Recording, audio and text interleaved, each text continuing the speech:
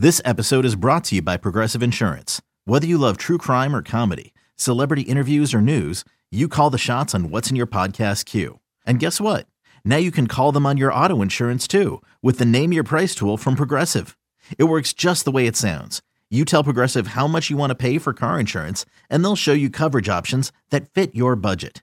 Get your quote today at Progressive.com to join the over 28 million drivers who trust Progressive.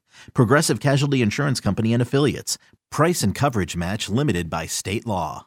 At Alma, we know the connection between you and your therapist matters. But if you're already feeling stressed and burnt out, the idea of trying to find a therapist you really connect with can be overwhelming. That's why Alma's focused on helping you find the right therapist for you. When you browse their online directory, you can filter by the qualities that are most important to you. Then book free 15-minute consultations with any therapist you're interested in seeing. And because 95% of therapists at Alma accept insurance, you can find care that's affordable too. You want to talk to someone, but not just anyone. Alma is there to help you find the right fit. Visit helloalma.com/therapy30 to schedule a free consultation today. That's helloalma.com/therapy30. 2 weeks away. Hello, everybody, and welcome to another episode of It's Always Game Day in Buffalo. Matt Bove, Sal Capaccio joining you as we get ready for the NFL Draft. It's the event we talk about every single day as we get closer and closer. Sal, I think Buffalo sports fans need a little bit of a reprieve after the Sabres loss. Now that they're officially out of it, we really need to focus on the draft. We need something to be optimistic about.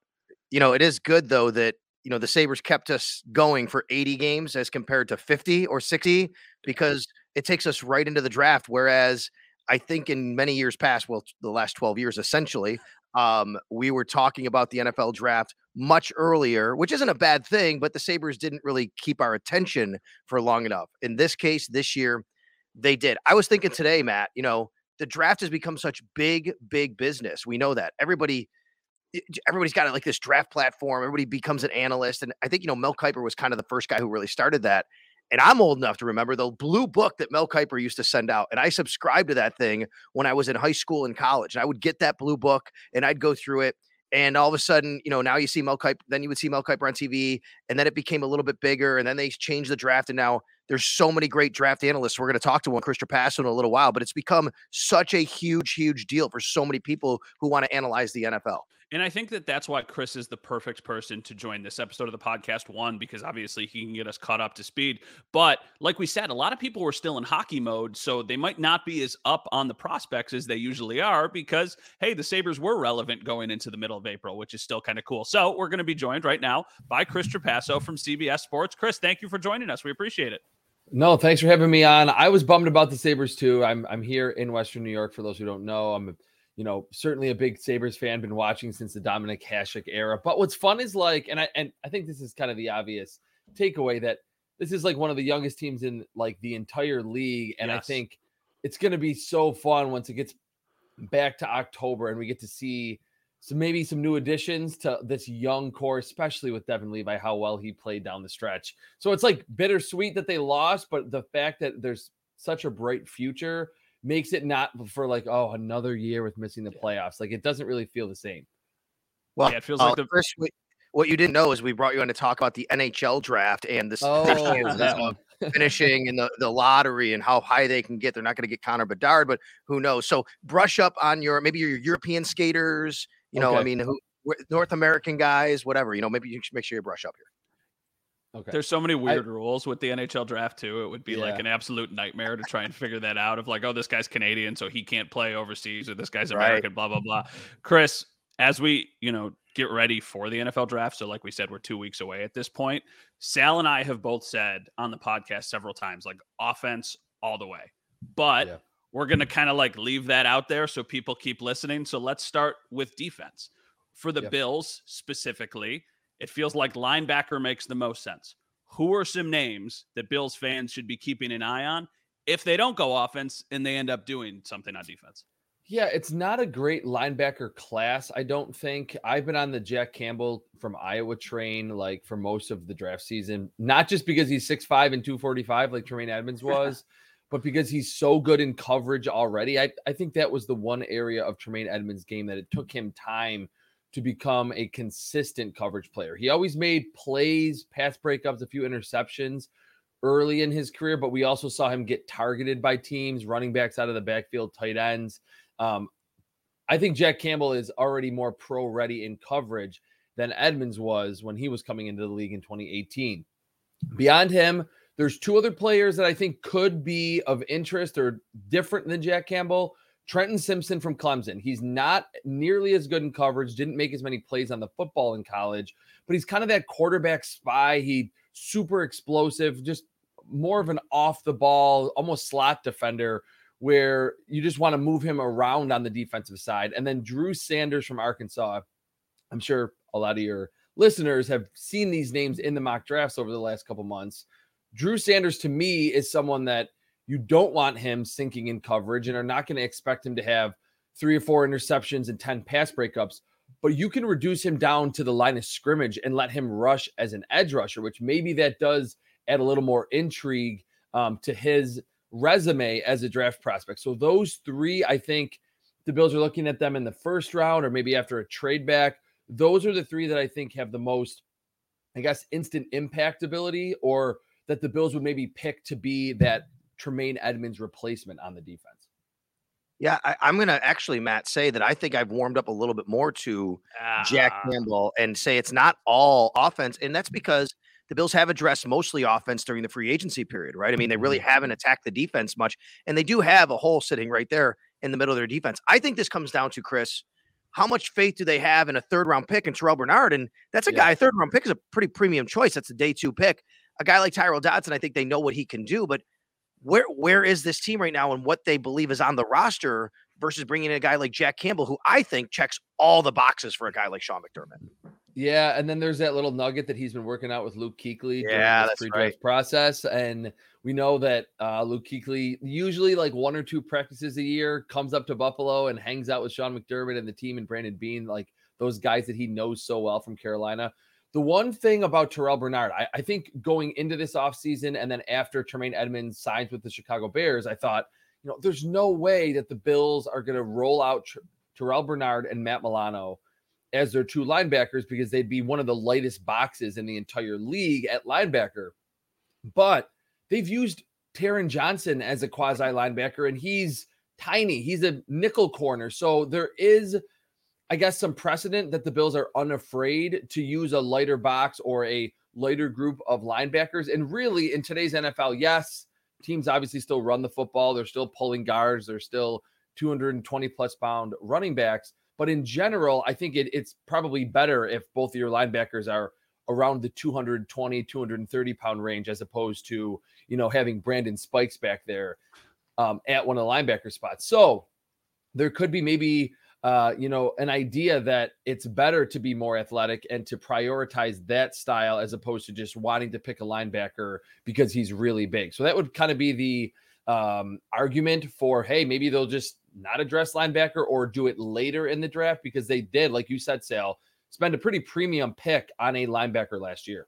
Jack Campbell, so he's huge. So he's working out with Luke Kuechly, but I just checked. He did not wrestle in high school. He played basketball. No, so that might take him off of the Bills draft board because he wasn't a wrestler. Chris, is it too early to take him in the first round? Because that's one of the things that I've seen is maybe he might be the best linebacker in the class for what the Bills are looking for, but that doesn't mean he should be a first round pick. So this idea with Jack Campbell is kind of what I run into a lot as a draft analyst because I have him graded as my number 22 overall player. So I don't think it would be too early, and I think the Bills might have to kind of wrestle with this too. There's certainly pun intended there. I like that. How does the rest of the league view him? Could they trade back out of the first round and still get him in the early to mid 30s? Could they maybe even pick him in the second round? I've seen a lot of mock drafts that have him there at 59 overall. So how the rest of the league views him versus how the Bills view him might be totally different. And I agree, it does kind of feel like the league isn't quite as high on Jack Campbell as, picking him at number 27 overall. It only takes one, as we know, right? It only takes one to fall in love. It doesn't matter where it is. We always see teams, I can't believe that guy got drafted in that spot. And Cole Strange. There you go. That's right. And I want to be clear with our listeners when we talk about linebacker, we're talking off-ball linebacker. We're talking middle linebacker. One area I want to remind everybody, when Tremaine Edmunds left, there was this thought that Matt Milano could go to the mic. Ugh. That is not happening. We've asked. The Bills are not moving Matt Milano. He is a will linebacker. So if they do anything, he is staying there. They're drafting a mic. And then they went out and signed Taylor Rapp, which I think, guys, plays into this. But Taylor Rapp is a guy who played all three levels of safety. Maybe there's some sort of hybrid defense that Sean McDermott wants to run, given what you said, Chris, which is right about Taron Johnson in the slot. You could use Taylor Rapp there, too. You could use him as a linebacker. I'm super interested in what the philosophy is of Sean McDermott on this defense next year. Yeah, I just wonder if there is some type of evolution. I kind of was hinting at it earlier that, again, because they've had Tremaine Edmunds, who is so big, he's like the biggest middle linebacker in the league, that there's a thought, and for 100 years in the NFL, you need to have this one bruising, big, downhill linebacker. When you're facing the Chiefs or even the Bengals, do you necessarily need or maybe even want that? Or do you want Matt Milano, Taron Johnson, Taylor Rapp, and Terrell Bernard across the second line of your defense? Smaller, athletic, can cover.